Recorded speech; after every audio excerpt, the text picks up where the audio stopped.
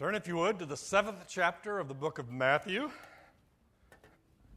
Believe it or not, next week we are going to finish the Sermon on the Mount. I know you didn't think we'd get there, but we're going to get there. We are winding up the sermon. As we have said before, the Sermon on the Mount is the longest recorded sermon we have directly from Jesus. We started with the Beatitudes, blessed are the poor in spirit, blessed are the meek, blessed are the fill in the blank, ending up with blessed are you when you are persecuted for righteousness' sake. From there we went on to you are the light of the world, you are the salt of the earth, and the impact that we are supposed to have in the world. And then he mentioned, don't think that I've come to abolish the law. I have come to fulfill the law. Until everything is accomplished, not one jot, not one tittle of the law will be put aside. And then he went on in chapter 5 to have a lengthy discussion about what really keeping the law means. Because we have a tendency to think that if I look good on the outside, I am good. And he says, no, it is a condition of the heart. Just refraining from the external behavior is not enough if your heart is in the wrong place. And chapter 5 ended with, be ye perfect as your heavenly Father is also perfect.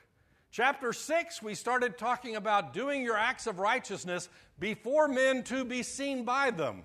If our goal is to get the praise of other people by doing good deeds, we will get a reward, but it will not be from God.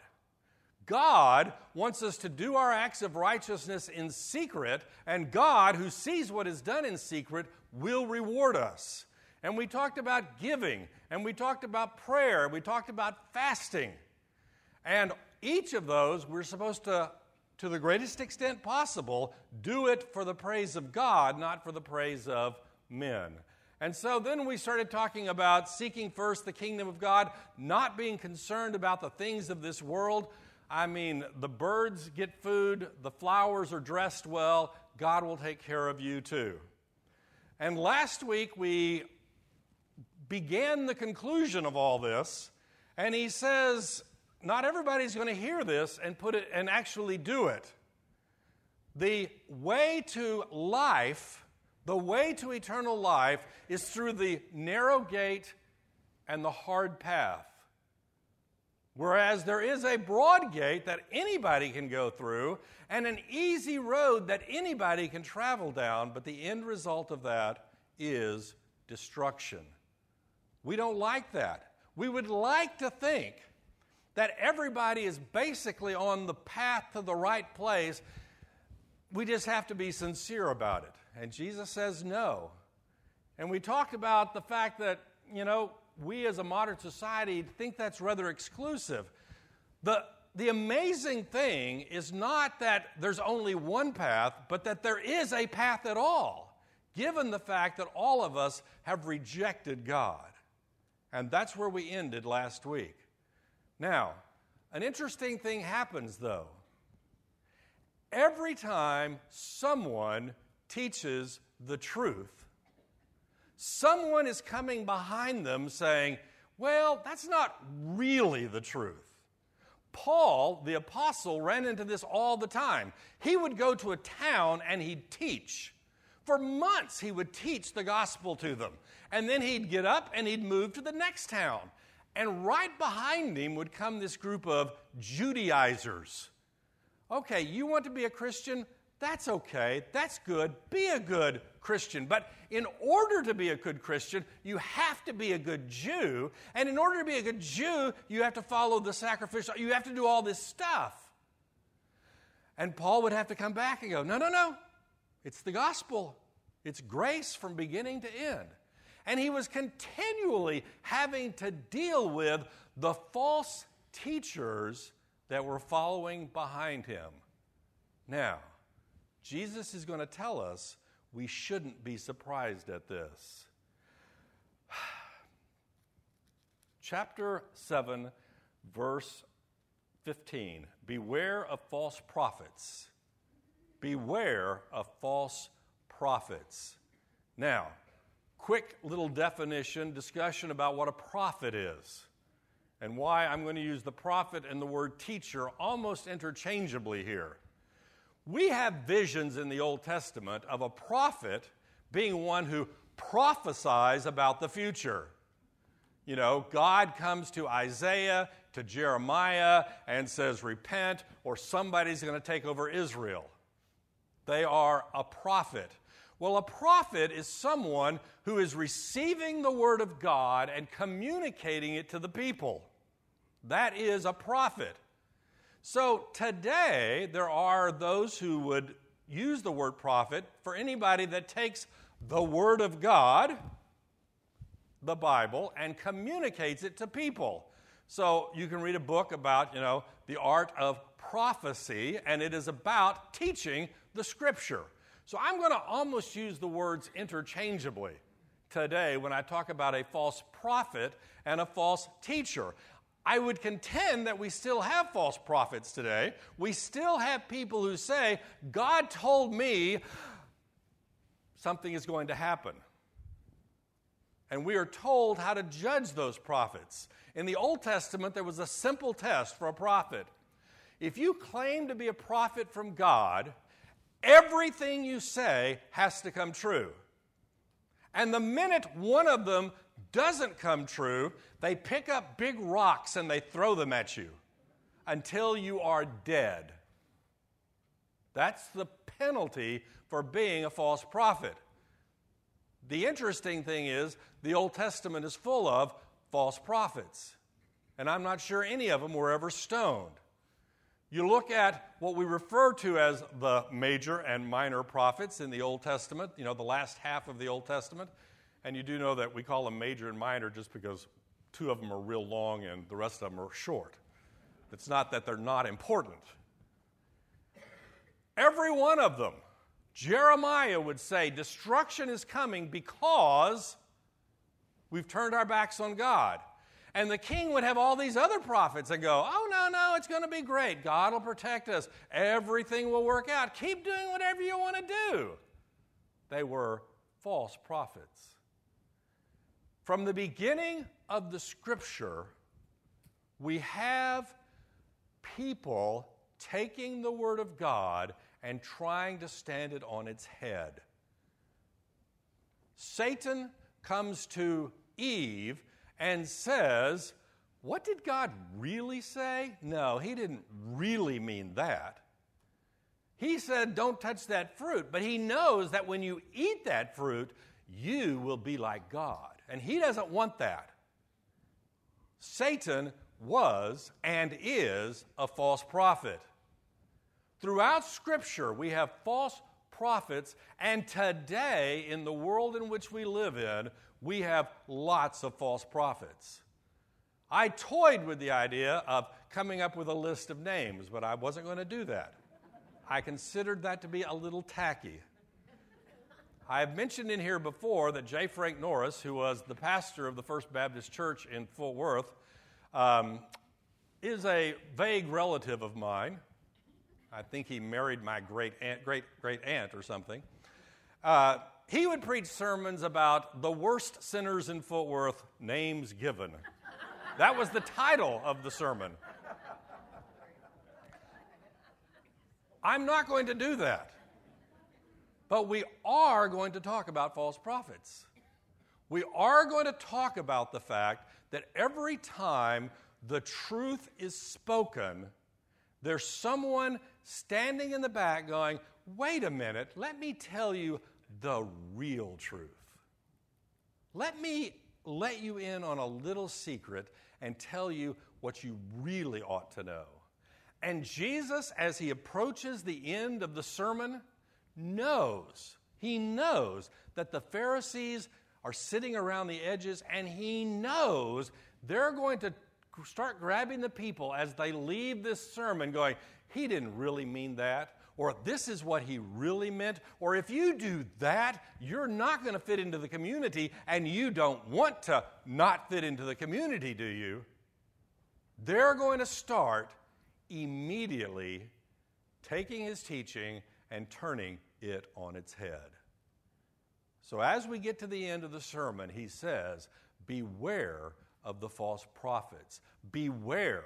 Be aware that they're going to be there. Be aware of the fact that somebody's going to try to pervert the truth. Well, wouldn't it be nice if the false prophets wore a hat that said false prophet on them? Wouldn't that make life easier?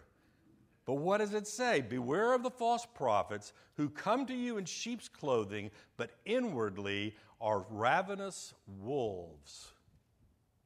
We are sheep. It's an image that is used throughout the Scripture for us. God is the shepherd. God has appointed under-shepherds, the pastor of our church, to help us, but we are sheep. Now, I'll just throw it in at this point. That's not a real good picture of who we want to be, in the sense that there's not much pride in being a sheep. But I think that's the point of the picture. Sheep have a tendency to wander. Sheep have a tendency to do their own thing. Sheep sometimes are pretty stupid. I actually taught a series of lessons to middle schoolers one time about sheep. Okay? We're sheep. Now, in comes the false teacher. And in order to have influence, he or she has to look like a sheep. Otherwise, we would run away. So we are told, beware of the false teachers, because they're going to come looking like sheep when really they're wolves. Here's a real easy question. What do wolves want from sheep? Dinner. They want to destroy them. That's an interesting thing. Because one of the questions we have to ask ourselves is, why are there false teachers? Why would I want to be a false teacher if I had the option of being a true teacher? Why would I do that? Why would I want to destroy people? Personal gain is probably very close to the top of the list. Yes? Does it have to just be a person, or can it be a company? It can be anything. Network. Huh? News network. We're not going there, but okay, we'll go there. Her question is, does it have to be a person? No, it can be an organization.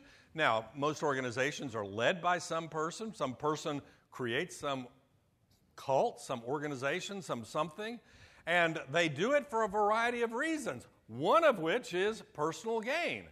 We see this throughout Paul's ministry. You know, this guy comes to Paul and says, show me how you do this stuff. I can make a boatload of money off of it. I mean, let's face it.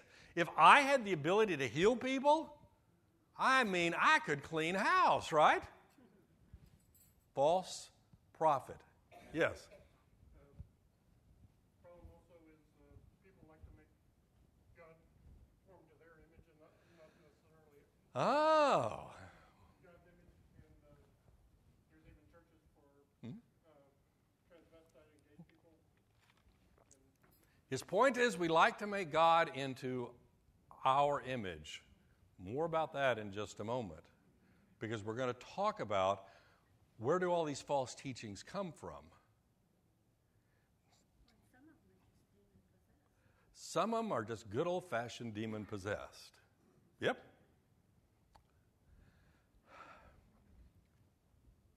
Point number one, there have always been false teachers. Point number two, every false teaching that you're going to hear today has probably been taught for the last several thousand years. Every so often, we take Gnosticism and we pull it out of the graveyard and we wrap it in new clothes and we put it out there and go, isn't this wonderful and new? Every so often, we take the belief of God and we start wrapping it in a different way and we present it out there. To me, it's fascinating because you talk to people and go, oh, there's this new thing out there. It's new. It's exciting. And you go, no, it's not. It's been here for thousands of years. I mean, this is good and bad. I mean, my children were listening to the radio one time, and there was this brand new song, Christian song, by a new group, and God, this is really tough. And then they start playing on the radio, and I start singing along, and they go, how do you know that song? I said, this song's been around for 100 years. They just added a drum beat to it and made it.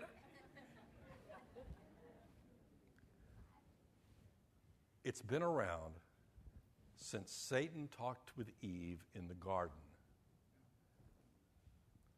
What are the false teachings that we hear today, yesterday, 1,000 years ago, and if the Lord doesn't come back, 1,000 years in the future? They follow several different paths.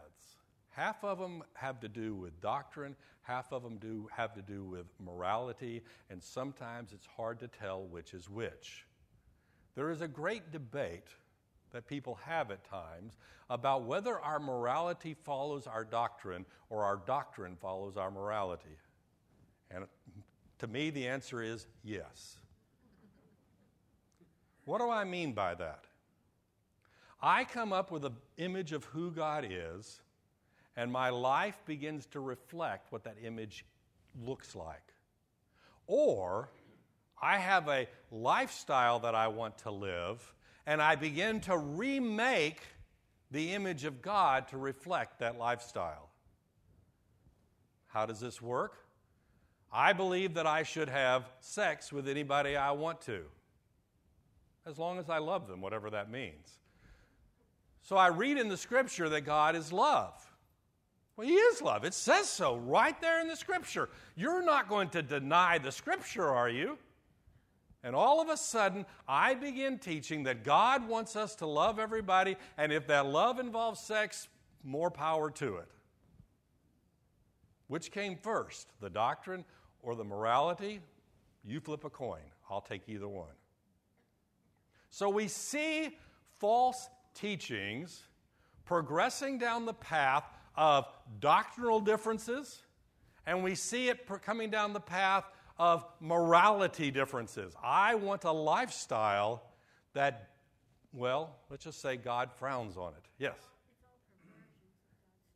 It's all perversions of God's truth, the point that Diane makes. Why?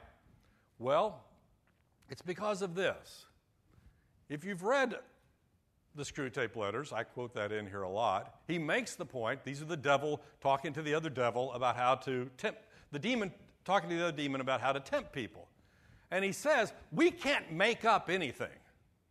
We cannot create anything. All we can do is take what God has created and warp it. That's all we can do. Let's look at the doctrinal side of it for just a moment. I look at the Scripture and I start reading the Scripture. I take out my highlighter and I start highlighting the verses I like. Okay? And that's okay. People do that all the time. That's great. They're verses that they want to remember. I highlight it.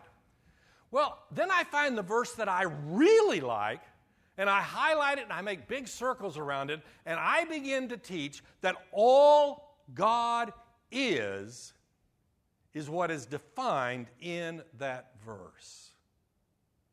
And I start throwing away all the others if they do not agree with my understanding of what God is in this verse. I just told you what the biggest example of that is today. We're stopping.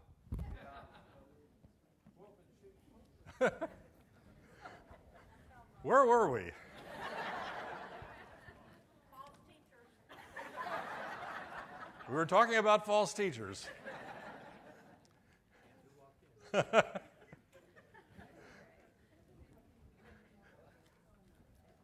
You probably should know that at least once in my career of teaching this class, Ted has gotten a call about my teaching and the heresy that I was teaching and that it needed to be corrected.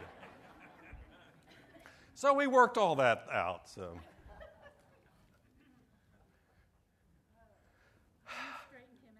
No. What is it that constitutes false teaching? It is taking the Word of God, pulling out some piece of it, wrapping a wrap around it, and saying this is the entire truth. That is often done, and it is a demonstration of one of the ways that we develop false teaching. A second way is that we add something to the teaching. I mean, if you're aware of what Gnosticism is, Gnosticism believes that there is some secret knowledge that I have that you don't have that helps me to become a true follower of God above and beyond you. So I will bring you in and you'll say, you study the Bible, that's good, but let me let you in on a little additional information, a little extra teaching that the masses of people aren't aware of. They're not enlightened like you and I can be if we have this special teaching. I am always fascinated by the books that show up in the bookstore that say, I found something that nobody has ever known forever about God, and I'm here to share it with you. Now, I do believe God reveals himself to people, okay?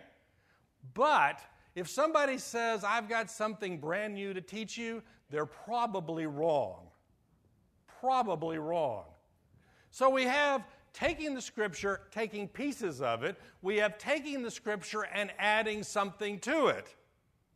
Part of the adding something to it is the idea of what is our authority. What is it that can constrain you to live and to believe certain ways and certain things? This was one of the big debates in the Reformation. We saw this last year when we worked through our series of sermons on the Reformation. What is our authority? We believe that the Scripture is the authority. The Catholic Church believes the Scripture is the authority, plus the teachings of the Pope.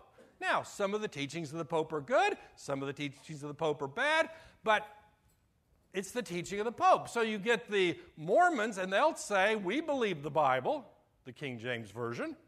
They believe the Bible, but we have this extra book called the Book of Mormon. And then there's two other books, Covenants and whatever, and the Pearl of whatever. We have some extra teaching that those people over there don't have, but if you follow it. So we have taking the Scripture and taking pieces of it. We have adding things to it, and we have a question of authority. And all of these come together to form false teaching. So how do we protect ourselves from this false teaching? Number one, we learn the Scripture. Okay? When somebody comes up and says, the Bible says, early to bed, early to rise, makes a man healthy, wealthy, and wise, you should be able to know, no, I think that was Ben Franklin. It may be true, but it's not the Scripture. If someone comes up and tells you, the Bible says we're to love each other, and I love my homosexual partner, so the Bible is in favor of this, you're supposed to go, maybe that's not all the Scripture says. Maybe the Scripture actually tells us what love really means. So we have to know the Scripture in order to know what the false teaching is. But the second step is so important, we oftentimes forget it, and that is that we have to remember that we are part of a community. None of us individually are smart enough or strong enough to stand up against the false teachings that Satan can throw in our direction. You need to be able to go ask someone in this community, what does this verse mean? And they may not know, they might know, and if they don't know, they'll go find out. We are here to help each other. We are not here to be individual Christians knowing the truth on our own, regardless of what anyone else says. Because that's actually actually one of the way that, in particular, cults get started. One of the prime goals of a cult, which is a false teaching usually centered around some very charismatic leader. But one of the first things they try to do is to extract you from whatever community or family you're in right now. That's why they want to separate you. They want to start their own family. That's why they look for people from mixed up families, that the separation is not that big a deal. I want to pull you out so that I can show you the truth. You can read through the Bible, and you can find example after example of false teachers leading people astray. You can find examples after examples of people confronting false teachers. I know the Apostle Paul confronted the Apostle Peter because the Apostle Peter was trying to be nice to the Judaizers and still nice to the Gentile converts in Galatia. And Paul says, stop that. Don't do it. Every one of us stands in need of the community to help us. None of us are strong enough on our own. So, beware of false teachers. Know the Scripture. Know the community in which you exist. And ask for their help. Why? Because the false teachers are going to sneak in looking just like you and me. They're going to sneak in looking like sheep. But instead, they are ravenous wolves. Why? What's in it for them? We talked about that. There's pride, there's gain of resources, there's influence, there's sex. There's a lot of cult groups that center around sexual activity. All of these things, we are looking for worldly accomplishments, and I'm a charismatic person, and I want to get you on my side because of my pride, and I start leading you astray because it makes me feel good to know that I'm better than that old crummy pastor you used to have. And I've brought you into my fold.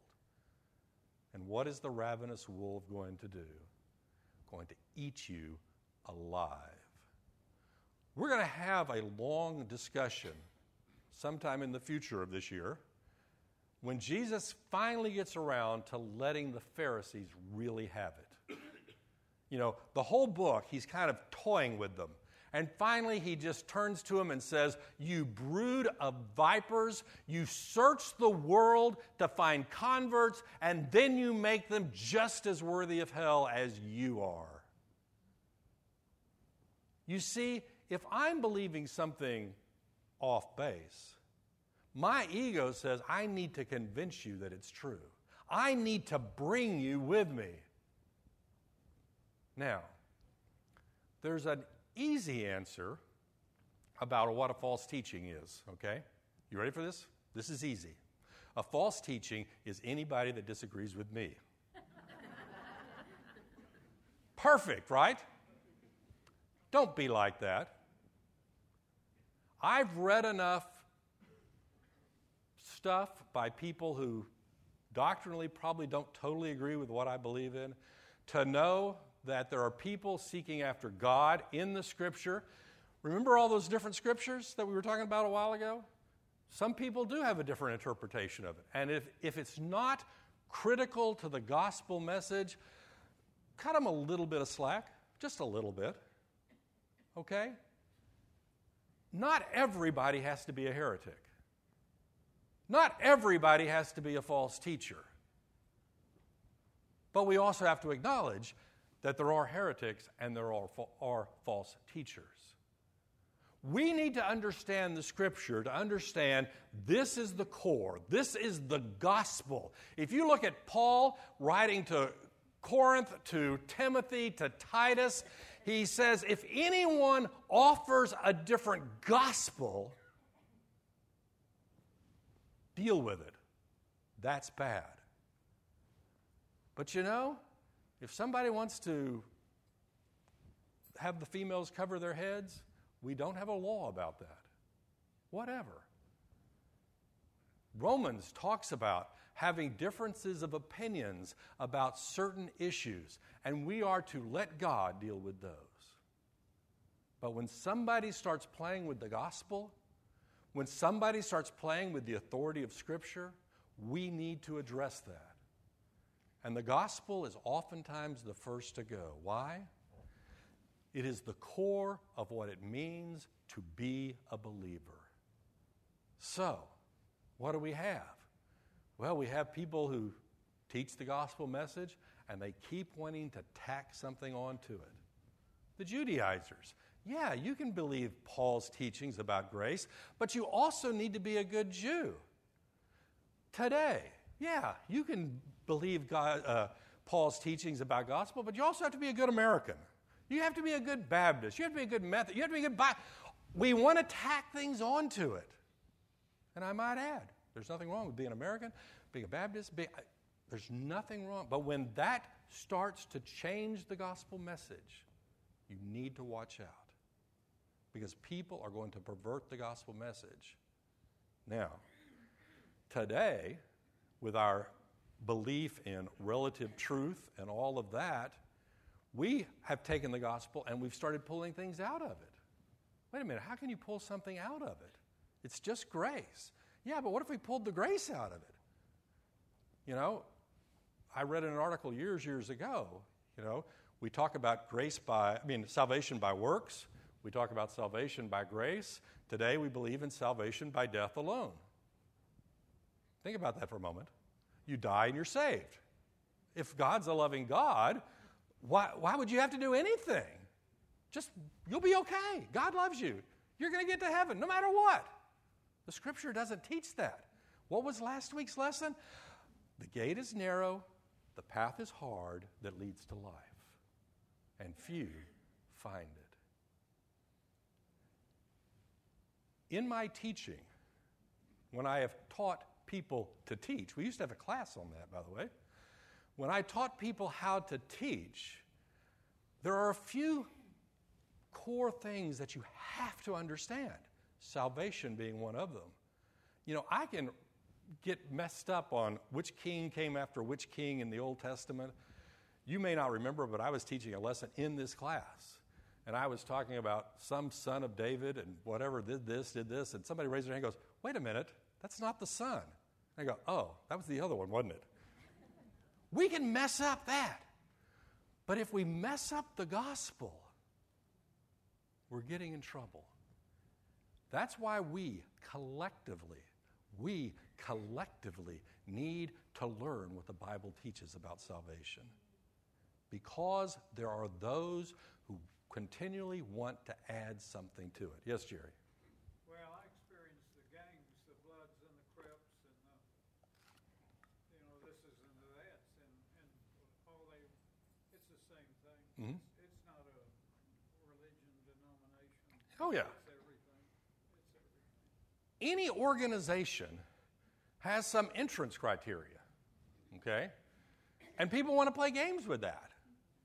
Whether it's a gang, a company, or, heaven forbid, a church. Beware.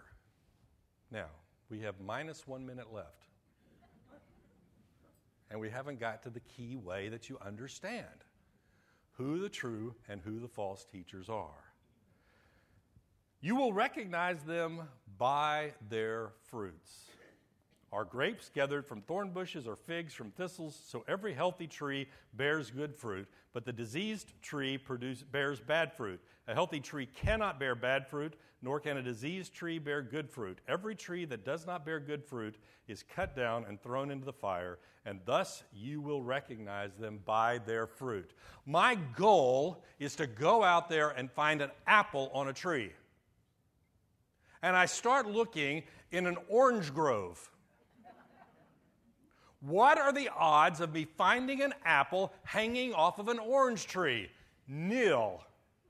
Why? Because apples grow on apple trees and oranges grow on orange trees. Now, my daughter's favorite Chuck Norris joke is Chuck Norris can pull an orange off an apple tree and make the best lemonade you've ever had. But that's not real life. Real life is I want an apple, I look for an apple tree. If I have a true teacher, you will see true fruit.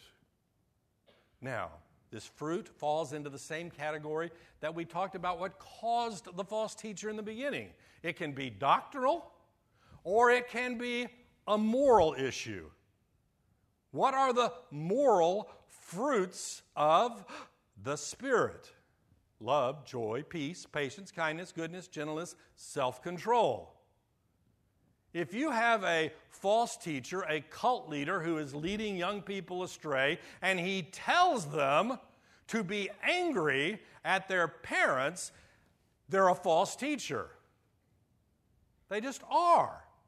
If the fruit of the Spirit is not reflected in the teaching, it's false teaching. So it can be false doctrine. I'm going to tell you that Jesus Christ was not really the Son of God, but he was a really good man, and you should listen to him because he's a really good man. I told you I had a professor in a humanities class, and she loved Plato, and she loved Jesus, good men who died for their beliefs because the people couldn't handle the truth. But that's all they were. False doctrine, bad fruit. False behavior, bad fruit. But here's the scary part. Here's the scary part. True teachers are supposed to have good fruit. Not just as an accident. Apple trees produce apples because they're apple trees. Not because they just woke up one day and randomly produced an apple. It is in their nature.